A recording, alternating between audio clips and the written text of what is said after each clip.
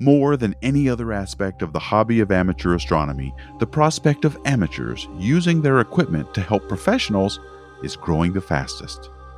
More than at any other time, amateur equipment is good enough and numerous enough to have an impact on advancing our knowledge of the cosmos. Professional amateur collaborations on this episode of Space Junk Podcast. Welcome to Space Junk Podcast with Tony Darnell and Dustin Gibson.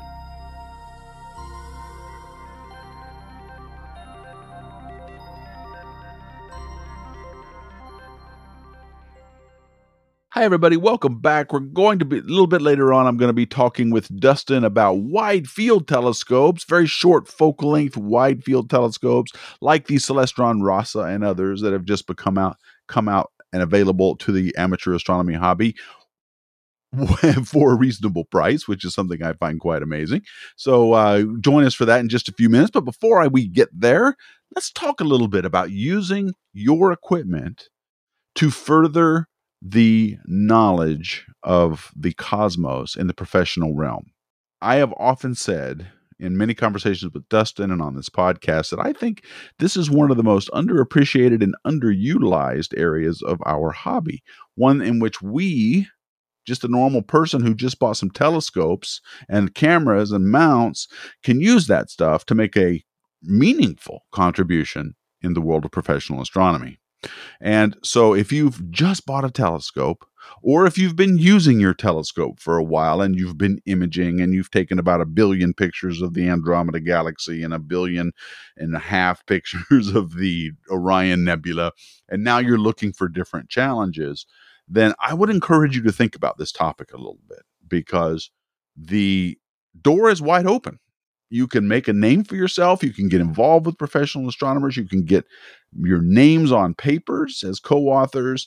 This is a very interesting time to make a scientific contribution using your amateur equipment. So I am very excited about this possibility, and I want to tell you guys a little bit more about this. Now, the main reason I think that this is sort of a golden age of this hobby, pro-am collaboration is kind of a golden age period right now, is that the need is so great. Professional astronomers have access to large ground and space-based observatories, the best in the world, the best in the history of humanity, but they're oversubscribed. Getting time on these telescopes takes a lot of effort. For example, every year, proposals are submitted to use the Hubble Space Telescope. They have so many, they issue time on Hubble in units of orbits, which is a 90-minute series of observations on the Hubble Space Telescope. They have so many slots available, but they have hundreds of times more proposals than they do observing slots. So you've got to have the best of the best use case to use the Hubble Space Telescope with your idea, with your observations, or with your research. So it's very, very competitive.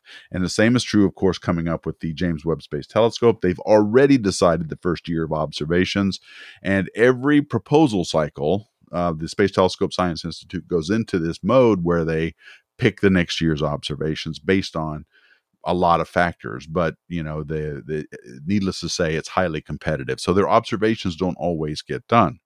The same is true for ground-based telescopes. ALMA is a radio telescope, highly oversubscribed. All of the big telescopes on Mauna Kea and Paranal and down in the Andes Mountains, all of them are oversubscribed as it is.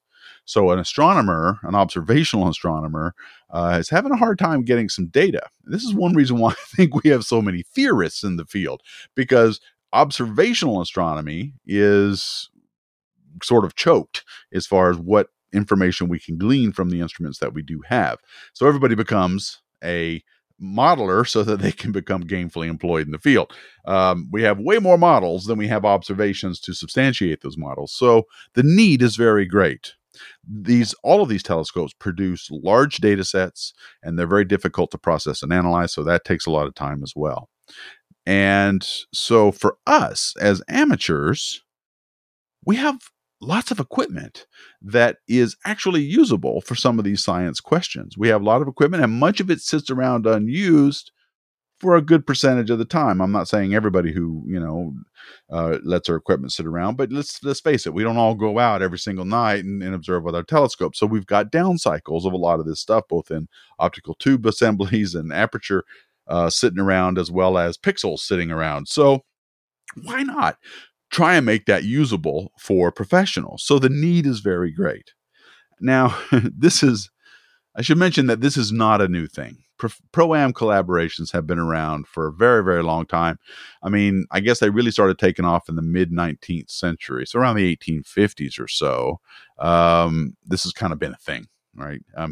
But back then, things were a little bit different. Commercial telescopes that you could buy off the shelf on order of, say, 3 inches or so, they were expensive. They cost several months' wages for, say, an office clerk of the time. So they really couldn't afford to buy these small telescopes. So mostly rich people went into the field of amateur astronomy back then.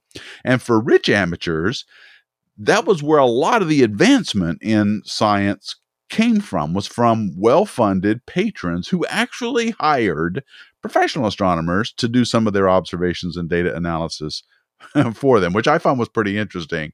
But I guess if you think about it, it kind of makes sense. I mean, Charles Darwin was an example of a rich naturalist. And, back then these were gentlemen scholars, I guess they called them, or something. They would go around and they would advance science because they were smart people with a lot of money sitting around all day, and they wanted to answer these questions, so they just did.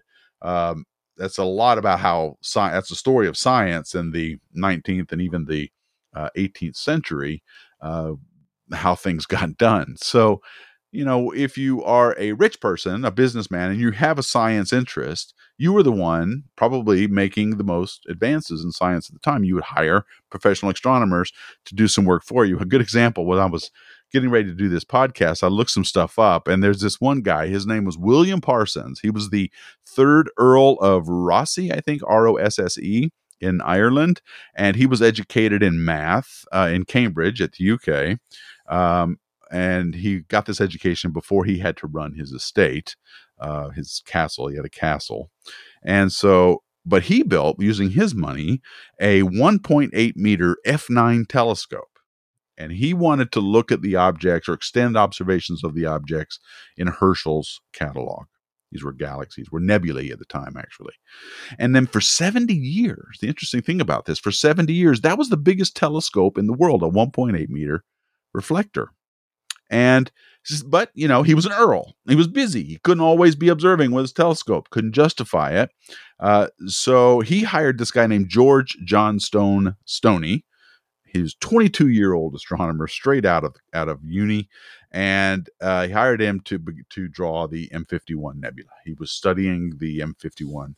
We know it as a galaxy, but at the time they didn't. They called it a nebula, and he wanted more drawings of that, and he paid an astronomer to do his work for him. And another famous example of this, I'm going to mention Percival Lowell here because I think he qualifies more as an amateur as a professional, but I'm not entirely sure. For those of you who don't know, Percival Lowell was a businessman also in the late 1800s, early 20th century. And he was a well-educated businessman. He had degrees in math from Cambridge, or not from Cambridge, but from American universities. And but he wanted to study the canals of Mars. That was his big thing. He was interested in Martian canali. And so he wanted a telescope that allowed him to make these observations.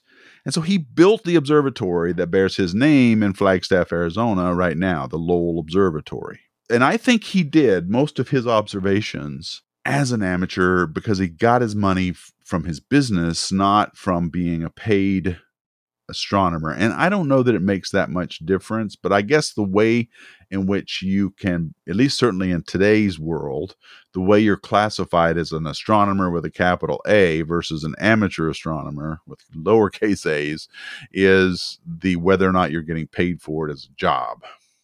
And I don't think Percival Lowell ever was, but nonetheless, he made a lot of observations of Mars. Almost all of his conclusions about Mars were wrong, but he built important telescopes that to this day are still being used in the professional community. And he was elected into the American Academy of Arts and Sciences in 1892. And so there's another example of how I think amateurs were responsible for the advancement of our knowledge of the universe more so than professional astronomers were. And that's kind of been true for this whole field of study. More than any other science, I think astronomy has benefited from the work of amateurs probably more than any other. Almost everything that came to us in the 19th century, I think, came to us from amateurs. So it's interesting to think about that. Of course, now, things have changed. Things have kind of diverged here in the 20th century, say around the mid 20th centuries up until now. Things kind of separated. Amateurs, the work of amateurs and professionals weren't so, quote, closely entwined, mostly because the field of astrophysics, which had sort of burgeoned, it's this idea that uses physics to explain a lot of the astronomical observations that are out there. Astronomy, here's sort of a loose difference that I think I've learned about the difference between astronomy and astrophysics. For years, I balked at it because it's like, what the hell's the difference between an astronomer and an astrophysicist? And I just think it's because and I still think this, that the real reason everybody calls themselves astrophysicists now instead of an astronomer is because that sounds cooler and it sounds harder. But to be perfectly fair, a degree in astrophysics is actually less hard than a degree in physics itself. So I speak from experience on this because I had a chance to choose between the two majors when I was in college, and I kept with physics because it was actually more rigorous than the study of astrophysics. So for a long time, I'm like, oh God, this guy's got an ego. He wants to be called an astrophysicist and not an astronomer because it sounds cooler and he gets to get more views on YouTube. But there kind of is a difference between the two now. Not much of one in terms of jobs. They're the same job. An astronomer and an astrophysicist are the same. I don't care what you say. But the study of astrophysics uses more of the properties of physics to explain astrophysical phenomena, things like the life cycles of stars, the nuclear reactions and the particles, and the nuclear reactions that go on in a star, the particles that are associated with all of these different interactions in a cosmic context. All of that is astrophysics, where studying, say, the motions of the planets, eclipses, transits, all of this stuff, that's more astronomy, observations based on motions and objects in the heavens. That's kind of what I've been able to glean from this difference, although it isn't much of a difference in my opinion, but there you go. But things kind of did get harder in the 20th century. So amateurs needed more knowledge to make a contribution. And they needed better equipment. A lot of things relied on spectroscopy to get any knowledge of stars. Redshift came out of this. Edwin Hubble discovered the expansion of the universe using spectra of other galaxies. We finally learned that galaxies were not nebulae. Those fuzzy patches in the sky were actually distant galaxies. We learned all of this from spectroscopic observations. And so that was a harder thing to do. Certainly a more expensive thing to do than an amateur could contribute. And so things diverged. And professionals had to build these monstrous, 100-inch, 200-inch telescopes with all of this expensive gear to hang on the end of it, cameras, photographic film, all of that stuff was extremely expensive for an amateur to afford. And even rich amateurs were like, you know what, that's a little bit too much for me. I'm not doing it. They wanted to make more money. And so things kind of diverged for a while. And you also needed quite a bit of knowledge to really make a contribution. You needed to have a lot of math, a lot of science training to understand the life cycle of stars, for example, to be able to make a good contribution to the field. So there was kind of a divergence for a while between the two. Now, in the past, that still didn't preclude amateurs from getting involved. We had, for many, many years, the American Association of Variable Star Observers, AVSO. They've been around for a long time, and they were one of the first all-sky amateur surveys. They were dedicated to building a database a variable star light curve. Some stars get bright and dim and bright again. And there are different kinds of stars, but the ones of most interest were Cepheid variables because their difference in brightness or their periods were related to their brightness. And so that was a very good yardstick to learning distances. And so people wanted to get a lot of information on that. So they would enlist amateurs with their 8-inch reflectors, most of them homemade, and they would tell you how to look at a star and estimate its brightness. You had to kind of calibrate your eyeball to say, "Whoa, this is currently a ninth magnitude star," and you had to, you had to sort of train your eye to give a brightness. And of course, they would, if they gathered up enough of these observations of a variable star, then they could throw out the extrema. They could use statistics on it to decide what the sort of mean brightness is of that variable star at any given date and time. So that was one of the first ways in modern times that you and I could get involved. And this, of course, that data set was used by professional astronomers studying Cepheid variables and other variable stars to get information from that today.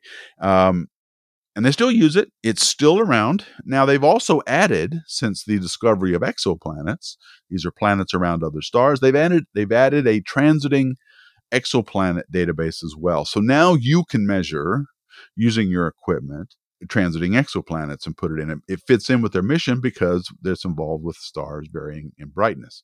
Nowadays, with computers and cameras, all you really have to do is be careful about calibrating your camera to get a decent flux from each of these stars and just send it in automatically. That's probably one of the easiest ways to get involved in pro-am astronomy. So that's been around, still around today, still available to you. But now, today, here in the 21st century, astronomers need more data than they can possibly gather themselves. They need to learn a lot of stuff, and they need to verify data that has already been taken by their oversubscribed professional space telescopes or professional observatories on the ground. So nowadays, all of us have at our disposal optical tubes that are outstanding. They have good color response across a wide variety of wavelengths. We can just go buy them and put them on our mounts.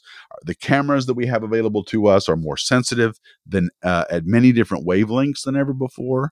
Resolution is higher because we can get bigger. Aperture, but we can also buy better refractors that give us better resolution as well. Our filters have gotten better, both solar filters and photometric filters that measure different the brightness of stars in different wavelengths, red, green, blue, or whatever, things like that. And on top of that, software has gotten efficient enough, professional software from astronomy that they actually use themselves has gotten efficient enough that it can run on laptops. Laptops have gotten powerful enough to be able to run this stuff. A notable example is Astromatic. If you go to astromatic.org, Astro, the O is actually a 0, so you have to go ASTR0matic.org. That is the home of software written by a guy named Emmanuel Berton. He's French, and he has written the standard for automatic data processing. It will go through a list of very large astronomical images, some of them terabyte or gigabytes in size, would make in terabytes of data at a time to identify whether an object in a particular image is a star or a galaxy, or whether it's a superposition of several galaxies on top of each other. It can deblend those. It's called Source Extractor. It's used by astronomers all over the world, and it's available to you. You can just download it. It's free. He used it. He wrote his PhD. It was a result of his PhD thesis. This is software that can be run. It's not trivial to run, but he has extensive documentation on how to use it on any kind of FITS image you may want to create. Now, FITS is the Flexible Image Transport System, and that is the data format that, if you are familiar at all with imaging, you know what a FITS image is. It's got a header data unit, and it's designed. It's the standard for astronomical images in the professional realm, and so it's something that it uses natively. So astromatic.org source extractor is one thing you can use. So, and that's gotten available. We can use it ourselves now. You don't need a big mini computer or a supercomputer or any of that kind of stuff to run it. So our computers are faster. They have more memory, of course. And what's interesting is that in this day and age, building a robotic telescope, one that you just set up once and run from anywhere in the world, or you can run it from your backyard automatically, is in reach now more than ever. I think if I were serious about being a pro-am contributor, I would probably want to set my system up as automatic as possible, because I want to turn it on, do a set of observations, analyze the data, send it to whomever, and have them, use it in the way that they want to use it. The setup time up front is pretty large, but that's probably how I would go about it if I were going to do it myself this day and age. I don't do it much because I spent a lifetime doing it, so I'm not all that interested. But there are, plenty of ways for anybody else to get involved and do this. So I would definitely encourage anybody else interested in doing it. Another big advance today that's been going on is that machine learning is making a huge difference in processing and analyzing large data sets. In a sense, source extractor that I just told you about is a form of machine learning.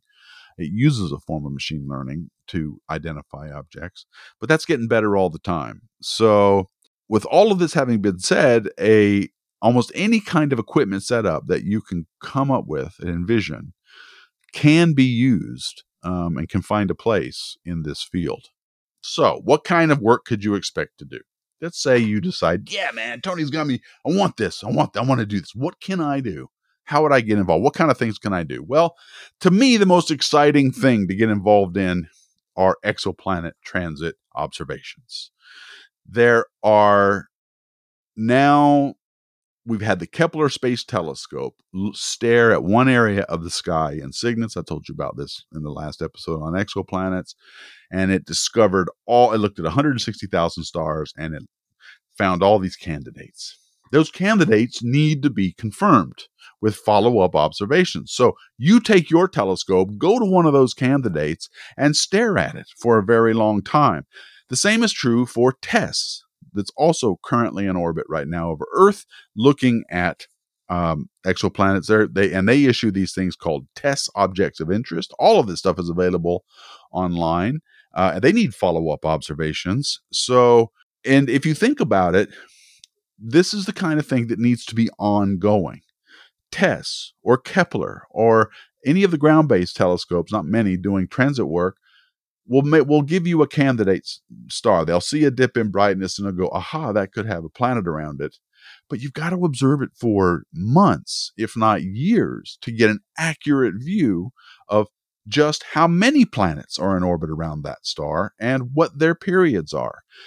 If you wanted to measure an Earth-like planet around an Earth-like sun, or a sun-like star, and that's under our configuration, you would need to have 365 days at a minimum of observations to determine the period of the Earth around the sun.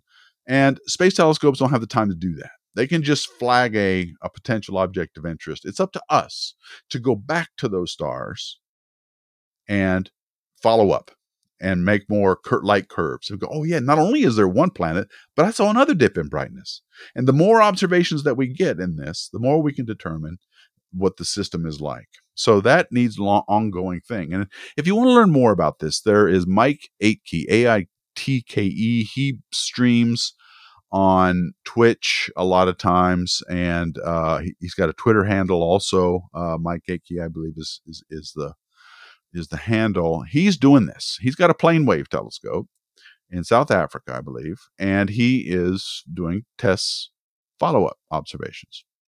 That's a plane wave. You don't need a plane wave for this, but he's a resource online, and there's lots of other resources that are doing this as well. For example, the next thing you can do is you could, instead of transiting exoplanets, you could look at near-Earth objects or asteroids that may be flying around. And that's why the topic of our gear segment with wide field telescopes, you should pay close attention because you're going to need a wide field Schmidt camera type arrangement to do this. A man named Mike Forsland, he's known as the handle Asteroid Hunters, is doing this kind of work. He has a RASA in his backyard that he's using, and he has been making observations and supplying them to professionals for a long time. So that's someone else you should follow, or at least reach out to on social media, and he can tell you what he went through to get set up and going. You can make planet observations. Astronomers are very interested in tracking things on Jupiter, the moons of Jupiter, the features on Jupiter, and all of these kinds of observations are desperately needed by astronomers. So you can do that. Jupiter and Venus are good examples of this, but there's also solar observations. You can imagine sunspot activity is very interesting to astronomers, as well as going to eclipses and photographing the corona. And nowadays we have these really great solar telescopes from Lund. It amazes me. The advances of solar telescopes have gotten so incredibly great that they just blow me away. You can see the sun, the disk of the sun, in H alpha with a double stacked Lund telescope, solar telescope, at a quarter angstrom, and that will allow you to see detail that was only available in professional telescopes just 20 years ago. And so you can see filaments, you can see active regions, you can see prominences, you can see all of this activity using the solar telescope. So that is also an amazing opportunity to get involved there. So these are the kinds of work that you could expect to do in a pro-am situation. But how would you get involved? Well, so I thought I would talk about different projects because I didn't think there would be that many. I mentioned AVSO, and there's a few other things, but my God, I was like, oh man, there's no way I can talk about all of this in the segment that I have. So Sky and Telescope has a great web page on all of the pro-am collaborations. If you just do a Google search on professional amateur collaboration astronomy, you're going to get all these links, all this stuff. And so you can see all the different things that are out there. I'm going to mention just the few that I mentioned. AVSO, the Atlas database that Mike Forsland uses for asteroid hunters. I like AVSO because you can also do transiting work with them. But there's also another one. I ran across this guy at NEAF a few years ago. There were some astronomers sitting at a table off in the corner, and I talked to them. They were running a project called Panoptes, which is PANOPTES, and it stands for Panoptic Astronomical Networked Observatories for Public Transiting Exoplanets Survey. So all of that means this is a transiting exoplanet survey, but they have actually gone through the trouble of telling you what equipment to buy and set up. And then once you've bought and set up that equipment, it's a matter, I think it's like 2 Canon lenses connected together with a mount that they recommend and some networking stuff so they can connect to their network. Once you bought this stuff, and I think it costs a few grand maybe, then you can connect to their setup and be a part of the community around the world of doing transiting exoplanet light curves. They took a slightly different approach in that they want you to set up the equipment, buy it and set it up because they don't have the money. But if they can get enough people from around the world contributing, then they'll have a worldwide network of people looking at transiting exoplanets. And I thought it was a good project. Something that's reasonable. A lot of amateurs, I realize, are in this hobby at varying levels of financial commitment. Some can buy this kind of stuff and not think twice. Other people have to go, wow, that's a lot of money. So, that's the kind of thing you have to think about if it's worth it for you or not. So there are many, many different ways to get involved. One of them involves having your own stuff, your own equipment, and I've outlined those already for you. But then, you don't have to spend a dime on anything to get involved too, because we live also in the golden age of astronomy data, and all of it is free.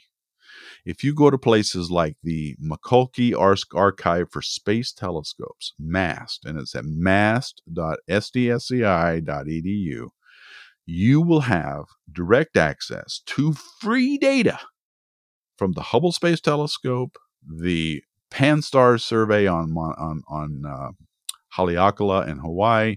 The Kepler data from the Kepler Space Telescope is there. The TESS data from the TESS mission is stored there. Also, the James Webb Space Telescope data is all going to go there, and it's free. American taxpayers paid for all this. So with the exception of a 1-year embargo on the data that's taken by some observations, all of this stuff is available to you for your own use. If you want an image of the Orion Nebula, what better way to get one than by creating your own from data, raw data from the Hubble Space Telescope? It's there. You've got it in not only is it in visible wavelengths, but it's in the infrared and it's in the UV. You've got all these different wavelengths that are available to you. And you can use this data in a variety of citizen science initiatives. But the best use of this data, in my opinion, if you take the trouble, especially if you're younger, if you take the trouble to learn how to use that archive, to download the data and to process that data, the skills that you will gain in doing that, you could then transfer into a job. Because let me tell you this. The field of astronomy, while it may be saturated with astronomers with a capital A, PhD astronomers, there is a desperate need for people who can process and analyze the data that come off of these instruments. And if you take the time to learn how to process the FITS data that come off of the Hubble Space Telescope and to create pretty pictures, post them on Instagram. There's people already doing this, right? There's a guy named Third Rock Astronomy on our Discord server. Does beautiful work with a lot of this stuff, and also other people in the server are doing this as well. You could then take that. If you walked into a job and you would look, let's say you went to AAS, or let's see, AAS with jobsregistry.aas.org, I think it is. And you go there and you look at all the job listings out there and you pick one that says software engineer, and see something that requires working with data. You apply for that job and say, you know how to use any of these data sets and you know how to write programs to analyze and process this data, you will get a job. That's how bad the need is for this. So if you're younger and looking to get started, use these data sets for free and download the software for free. If you told them you knew about Source Extractor and you knew how to use it, my God, you could walk into a job. So there are plenty of jobs in astronomy, and I'll do a whole podcast on this in the future, where you could, get yourself a job that isn't an astronomer with a capital A, but is a lot of other things that involve, like, building things, programming things, and processing things. So I would recommend using the data sets, and the Keck Observatory has one. All of the ground-based observatories, the European Southern Observatory, these are ground-based observatories. They also have data archives that you can get access to their data for free. And of course, the citizen science initiatives that are out there, things like Zooniverse, all of that stuff. There's a lot of those pre-canned they call them citizen science, but what they are is these little web page portals you can go to, and it's designed to answer some specific question of science, whatever it is. And the astronomers behind it have gone to great lengths to package all the data so that you can just click on stuff. Like with Zooniverse, I thought Zooniverse was kind of boring. It just showed you all these different galaxies, and you had to decide if it was what kind of spiral it was, or whether it was elliptical. Use pattern matching abilities of your human brain to get these galaxies classified. And of course, since then it's gotten a little bit more sophisticated, but personally I find this a little bit boring. But you can do those, and the Zooniverse.org is the place to go to see a lot of those. Those are becoming popular now as well. So go to Sky and Telescope's webpage. You'll see so much other stuff that's available. Jupiter observation needs, solar stuff, all that kind of stuff. The British Astronomical Science Association also has this stuff. The International Astronomical Union, IAU, has a whole webpage on how to contribute to professional astronomy. So look at all that stuff. So as I close this out, let me just say that if I were getting started in amateur astronomy today, if it was just me starting out and I was a little young kid interested in space, like I remember I still am, but like I was back when I was 8 years old. As I got older, I would probably try to use data from all these NASA missions in some way. That's probably how I would get started, because when I was a kid, getting access to scopes was really hard. And while it's easier now and it's a little bit, cheaper and stuff, it's not that cheap. And so it's not trivial for a kid to get going. So I'd probably start with stuff that I knew was free from like Hubble or JWST or TESS or whatever. And also because I'm very interested in exoplanets, so I'd probably use that data too. I would probably start there because the knowledge I would gain, like I said, not only would help me get a job if I wanted one, but it would also better enable me to use my own stuff, right? The stuff that I did buy, I would have the skills for using FITS images and all that kind of stuff down the road. So I'd probably start there. I really think this is a underappreciated part of our hobby, so I hope you guys will look into it. I think it's pretty cool, and let me know what you think. Would you get started on a Pro-Am collaboration? Let me know. You guys are starting to email me, and I'm appreciating this. I'm going to read some of your emails a little bit later in the podcast. So thank you guys for emailing me. spacejunk@deepastronomy.com. Sometimes I say spacejunkpodcast@deepastronomy.com. Doesn't matter. It's an alias. It all goes into my inbox. So either one works. So let me know. You're listening to Space Junk Podcast with Tony Darnell and Dustin Gibson.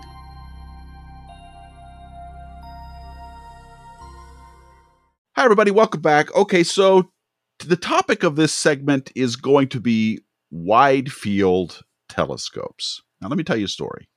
I first started my career at the High Altitude Observatory, like I've told you, in many different venues. And I remember seeing in the back of the parking lot a short, stubby-looking optical tube sitting on an LX200 mount. And it turned out that telescope was being used to find the very first, or to confirm the very first exoplanet ever found in human history. And it was a really short and stubby f2 Schmidt camera. And I talked to the guy, Tim Brown, who was the principal investigator on this. And he had spent on order of, I think, $30,000 just for that optical tube assembly. He put it on an LX200 mount because that was the most sturdy off-the-shelf mount he could find at the time. This would have been 1995, and it was amazing. And he told me how it worked, and it was just really, you could see a lot of the sky all at one time. But the hobby has gotten involved now, and now you can buy your very own large field of view telescope, and so we're going to talk about that in this segment here. Dustin, you out there? I'm here. Hey, I'm here. Okay. So what's going on with these wide field telescopes? I want to learn more about them because I don't know much about them. So tell me what's out there and what they can do for you. Yeah, so wide field, when we're defining it, it's really just telescopes that can generally take relatively large sensors, and so that they can produce large field of view and have reduced focal length. So they don't have a really long focal length of, let's say, 3,000 or 4,000 millimeters. These are generally telescopes in the range from 200 millimeters up to, maybe 800 millimeters, something in that range. And then when you pair that with, like I said, a big sensor, you get a huge chunk of sky all at once in your image. And that's how people are doing wide field astrophotography. And a couple of options for those. I mean, people are doing this with refractors, with apochromatic refractors, but they're also doing it with a few catadioptrics now, which are things like the fast star, which people remove the secondary and put the camera at prime focus position, or the Celestron RASA has become extremely popular for that reason, which is just built to be an astrograph that way, which is super fast prime focus, which basically just means the secondary mirror is not there. Instead, the camera goes in the front of the telescope to cut off a portion of the light path and gives you images at like f2 or f1.9. What's so great about that? What's so great about getting large areas of the sky all at one time? Well, there are a lot of benefits to it now, more so now than ever, because digital cameras have gotten so good that, if you take a sensor that's 50 or 60 or even 100 megapixels, you can shoot wide field, and then crop in and still have the same resolution on target that you would have if before you had to shoot at a very long focal length and then fight things like seeing conditions and, the issues that come in with tracking at high focal lengths and larger telescopes. So it's not a one-to-one comparison. It's not exactly the same because focal length will enhance resolution given that, all the conditions, support it, like seeing. But it's enough that I think most people have gone that way and they start with wide field photography, and some of them never leave. I mean, we've had Rogelio on the podcast multiple times, Rogelio Bernal Andreo, and he produces, in my opinion, some of the best images in the world, and they're all wide field. Agreed. Yeah. He's amazing. So you have wide field, which helps to compensate for, say, maybe poor tracking, certainly poor sky conditions. Whenever you have a long focal length telescope, you also have higher magnifications, which means that in addition to magnifying or making bigger the object that you're looking at, let's say the Orion Nebula, you're also magnifying everything in between you and the Orion Nebula, all of the atmosphere, all of the vibrations in your mount, all of that stuff gets in the way. So you need super high quality mounts and et cetera to keep all of that down, plus the high quality optics at higher magnification. So wide field of view, you could get away with a lot more is what I'm hearing. Is that right? Yeah. Everything has to be better the longer the focal length, right? And plus, as you get longer focal length, generally the telescopes get bigger and they get heavier. So you need a larger mount at that point. So things become less portable. Things like balance become more critical. Generally, you can't guide with a small guide scope because now the ratio is too far off from the main telescope and the guide scope, and things like cone error become a huge problem if you're using guide scopes. So now it has to be on an off-axis guider to get the best results. Things like flexure become an issue. So as the scopes get bigger, you can get the rewards, the benefits of the very large long focal length scope, but only if all of the other components can keep up. And that becomes significantly more challenging as the telescopes get larger. So it's just easier. It's easier. Absolutely. Yeah. Wide field is certainly easier. And that's why we tell most people to start there.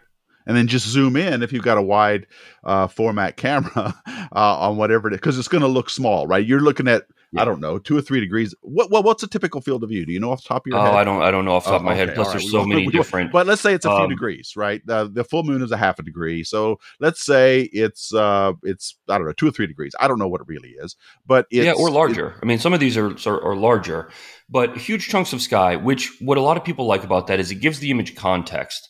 You're not just seeing, for instance, the Orion Nebula, something like I have a 17-inch plane wave that's 100 pounds plus.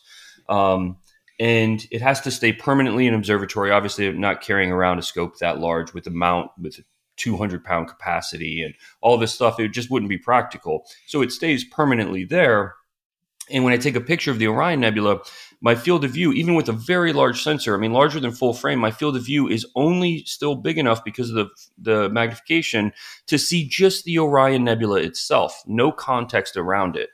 What's interesting about wide field, and when I shoot the same targets with something like a small refractor, is now I can see the Orion Nebula and the Horsehead Nebula next to it, plus a large percentage of the constellation of Orion, the different stars in Orion, the constellation, which gives the image context and kind of tells a little bit of the story of where it is in the night sky.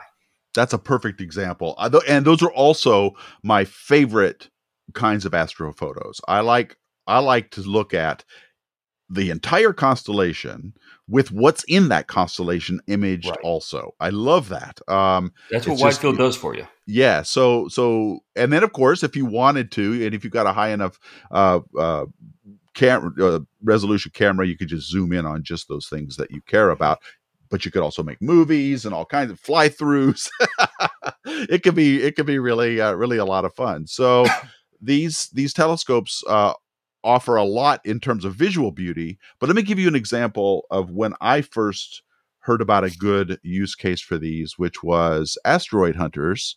Mike Forsland, who we've had in the podcast several times, uses his RASA to look for near-Earth objects, asteroids, and he helps plot those and get their orbital elements and puts them in a database. And so these wide field telescopes are also very useful for doing science, especially if you need to see a lot of effects over a large area of the sky that you don't know exactly what's going to happen. So they're good for supernova searches. They're good for transiting exoplanets. Well, if you've got good enough processing, and of course things like near Earth objects and transits. So it's not another use case for these wide field telescopes that I and well, they're generally a lot faster too than the long focal length scopes, and that's because for practicality reasons, the way that you determine a scope speed, and the f-stop scale is something that we should probably go into. It's very, very important in photography in general, but especially astrophotography. But the way that you determine a telescope speed, or that number that you see, that F number that tells you how fast the telescope is just a function of its aperture and its focal length. So specifically, dividing the aperture by the dividing the focal length by the aperture. So let's say that you have a focal length on your refractor of 400 millimeters, but your telescope is a 4-inch telescope. It's 100 millimeters wide in aperture. Your front element is 100 millimeters wide. So 400 millimeters of focal length, 100 millimeters of aperture. When you divide it by the aperture, you can see the number is 4. 400 divided by 100 is 4. And so the f-stop would be f4. And what that tells you is, in relation to other optics, how long do my exposure times have to be to get the same amount of light? And the way the f-stop scale works, if you don't have it memorized as a photographer, you probably should, at least, some of it. If you start at f1.4, which is where most camera lenses start, f1.4, the next one is 2, and then 2.8, and then 4. And what you can see is every other number doubles. So 1.4, then 2, and then you double 1.4, and it goes to 2.8. And you can see it goes on and on that way. And you can pretty much tell, or at least very close to, what your f-stop is going to be. And what happens is every single number doubles the amount of light that comes in. So from 2 to f1.4, f1.4 will get double the light in the same amount of time, right? So the reverse is also true. From f1.4 to 2, in order for f2 to get, the same amount of light, you'd have to double the exposure time, right, to get the same amount of light. And so as you go on and on, you can do the math and figure out, well, then obviously, a scope that's, like we were talking about, f2 is going to be way, way faster than a scope like my plane wave that's f7 roughly, right? It's going to take me way longer to get the same amount of light that it would if I had a scope that was really fast like f2. And so one of the benefits is being able to do shorter exposure times with these really fast wide field telescopes. And that's kind of why I think another benefit, especially with CMOS cameras now, that reward shorter exposure times, of why people are getting such great results, is the cameras and the telescopes just match really well. And the benefits of both are amplified by having a telescope that shoots wide field with high resolution camera, but also does not require long exposure times. Right. It's just it's a ratio. So it's the ratio of the focal length to the diameter. And if you've got a 50 millimeter lens and you're shooting at f2, then your focal length's 100 millimeters. So exactly, you can always interchange find out these numbers with any two that you already know. So good. I'm glad we did that. That was probably something we should have done long ago.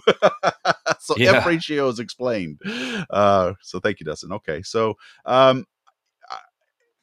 what are some of the manufacturers? Is everybody making a wide field telescope now, or is it only certain manufacturers? So not everybody. There are a lot of wide field options that exist because refractors have gotten immensely popular. Apo refractors, especially, over the last couple of years with the the smaller telescopes like Radian 61, the Red Cat, and on and on. There's several of them out. These telescopes have made wide field astrophotography very popular because social media, is a vehicle for people to share this, and this sharing, produces exponential interest. And so people see these images. Generally, the first question is that real?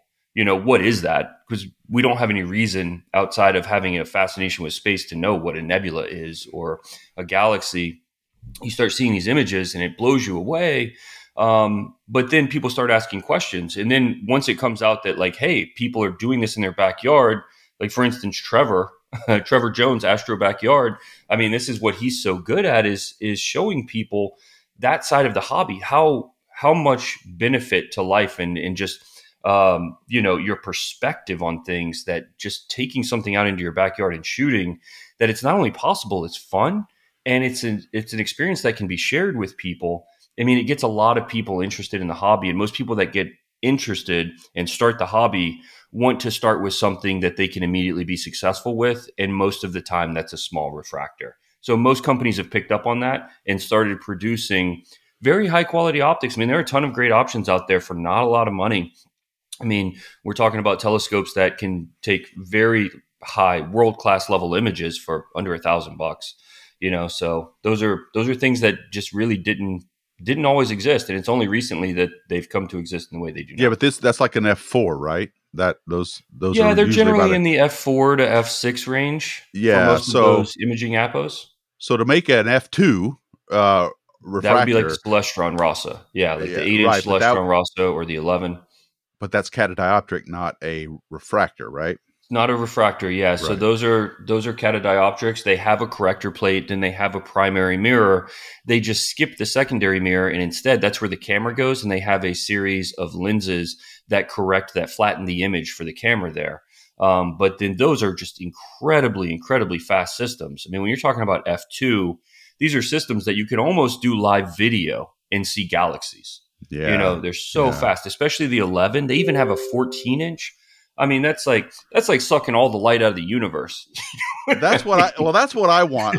That interests me, is doing live streams from a telescope that would be live. That's the kind of thing I'd like to. That's what they excel at. But the problem with a refractor, making them such short focal lengths, is that you have to, if you've ever seen a fisheye lens, I mean, physically looked at the shape of a fisheye lens, for example, it's got a huge, curve on it. And to make that curve without a lot of color problems, in other words, a lot of color refraction or rainbows everywhere, is, I wouldn't say it's impossible, but it's very expensive and hard to do. And so you don't see a lot of F2 refractors because of the amount of grinding that has to go in to a refractive element. And I think it's just certainly more practical on a economic level to make them into these hybrid systems. You just start bumping up against, a lot of things that just make it impractical. Physics. You get very expensive, and physics doesn't like it much at all when you start trying to make light do weird things like that. So, you start bumping up against the edges of what's currently possible. But yes, for reflectors, it's not an issue. I mean, they get to those speeds comfortably. Right, and you only have to work. You're just making one surface into a shape that you want, instead of all of the surfaces with all of the glass being perfect. And you're basically just making a prism if you go too deep with your curves. So you really get to a point where the spectrum or the color problems are so bad that you can't do it. Yeah, I don't know what that does. It does produce a few other issues, like having the camera at the front of the scope. Now you have cables that are at the front of the scope, so it can produce some strange looking.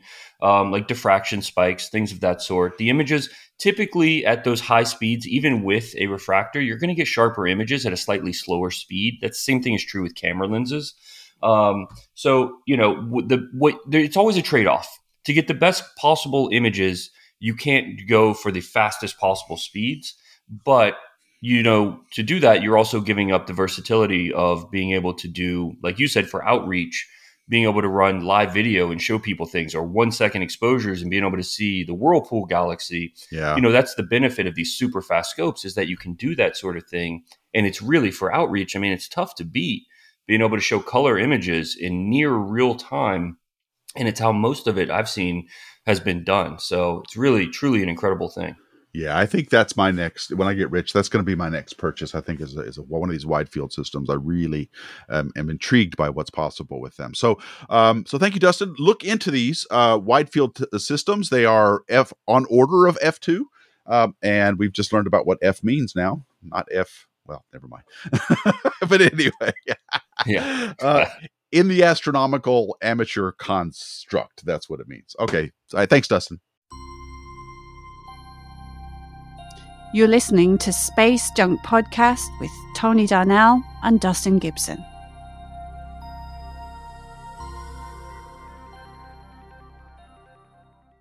Okay, it is time now for questions from our listeners. Yay! I need to get some little silly sound effects for this, but little applause things. But anyway, I want to thank you guys for emailing, because now it's starting to take off. Now you guys are starting to do it, and I'm starting to get more emails than I think I can answer in the course of this segment. So I'm going to pick 2, and I'll try to get to. If I haven't answered yours, then please be patient. I will. I'll try to respond later. This was from Mitch, who emailed me at spacejunk@deepastronomy.com, something you can also do. He goes, "Hey, Tony, first off, I like the new format where you cover a topic and then go into the equipment talking. 2 thumbs up. Thank you. I've been experimenting with this format, and I'm glad that it's working, at least for some of you. Some of you would rather go back to equipment-only talks, but, this at least is a compromise. So thank you for that. I appreciate it. Continuing the black hole conversations. Oh, man. My question relates to dark matter. Okay, now this black hole thing really got you guys thinking, right? So a lot of questions in fact, almost everything has been about black holes that I've gotten in. Since this mysterious dark matter has been so elusive, both in the lab and observing in the sky, I'm wondering if we're missing something about gravity related to the black holes in the center of galaxies. Since black holes have such a dramatic effect on space-time, could the spinning of them cause ripples in space that helps carry the stars along faster? Think of it as an undersized tablecloth or doily on a slippery tabletop. You pinch the middle of it and start twisting. It drags the tablecloth with the twisting motion. Could the black hole be dragging space along as it spins, thus causing the unexplained speed of stars around a galaxy center? The stars would be more or less surfing along the rippled surface caused by the spinning black hole. Just a thought. Well, I don't see how that relates to dark matter, Mitch. I'm sorry. I don't see the connection there between dark matter, but you do make a good point about missing something about gravity on large scales. And that's a theory that people are proposing that is an alternative to dark matter. It stands for modified Newtonian dynamics, and it's called MOND. And it's a modification to gravity at large scales that would help explain the rotations we see in galaxies without the need for dark matter. It does not explain other things that dark matter does explain, and I can't bring them off the top of my head what they are, but because I'm not an expert on this. But there is still a pretty fierce debate about whether or not dark matter even exists, or whether it's something related to modified gravity at large scales. Sean Carroll, someone whom I would highly recommend you listen to and read. He's a cosmologist. He has his own podcast, and he also writes a lot of stuff on social media. I asked him once about this, and he said, well, if dark matter doesn't exist, then something like it must exist. And he explained that the observations that are taken in total of all the different effects, something like dark matter must exist, and it's not a problem with gravity. That's what he says. And I tend to agree with that. And we're going back to your doily effect on the ripples in space-time. A rotating black hole will cause as I mentioned before, a torus shape of space-time around the outside of the event horizon, that causes light to encircle the black hole so that you can see things behind it and things like that. But it is not ripple-shaped. To create ripples, one needs to have a collision of some sort. A merging of 2 black holes together will cause exactly that effect that you're talking about, of this doily, sort of a twisting doily shaped thing, will occur when 2 black holes are spinning towards and spiraling towards each other and then merge.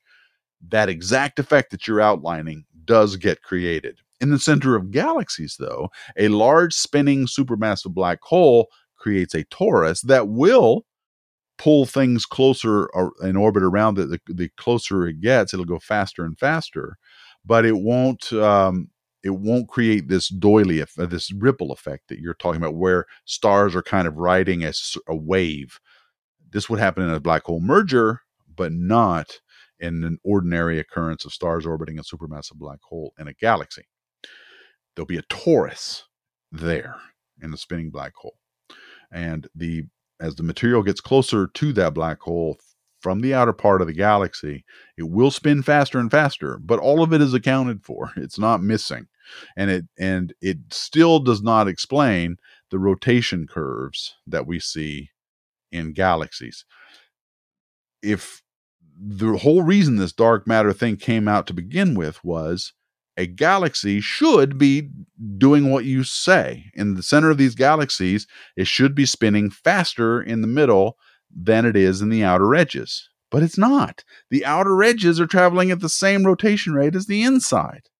And that doesn't make any sense other than there must be some other mass out in the galaxy causing this rotation rate. And that's where dark matter initially came from. It was first observed by Vera Rubin in her telescopes, and she made these very first galaxy rotation rate curves, and nobody could figure them out.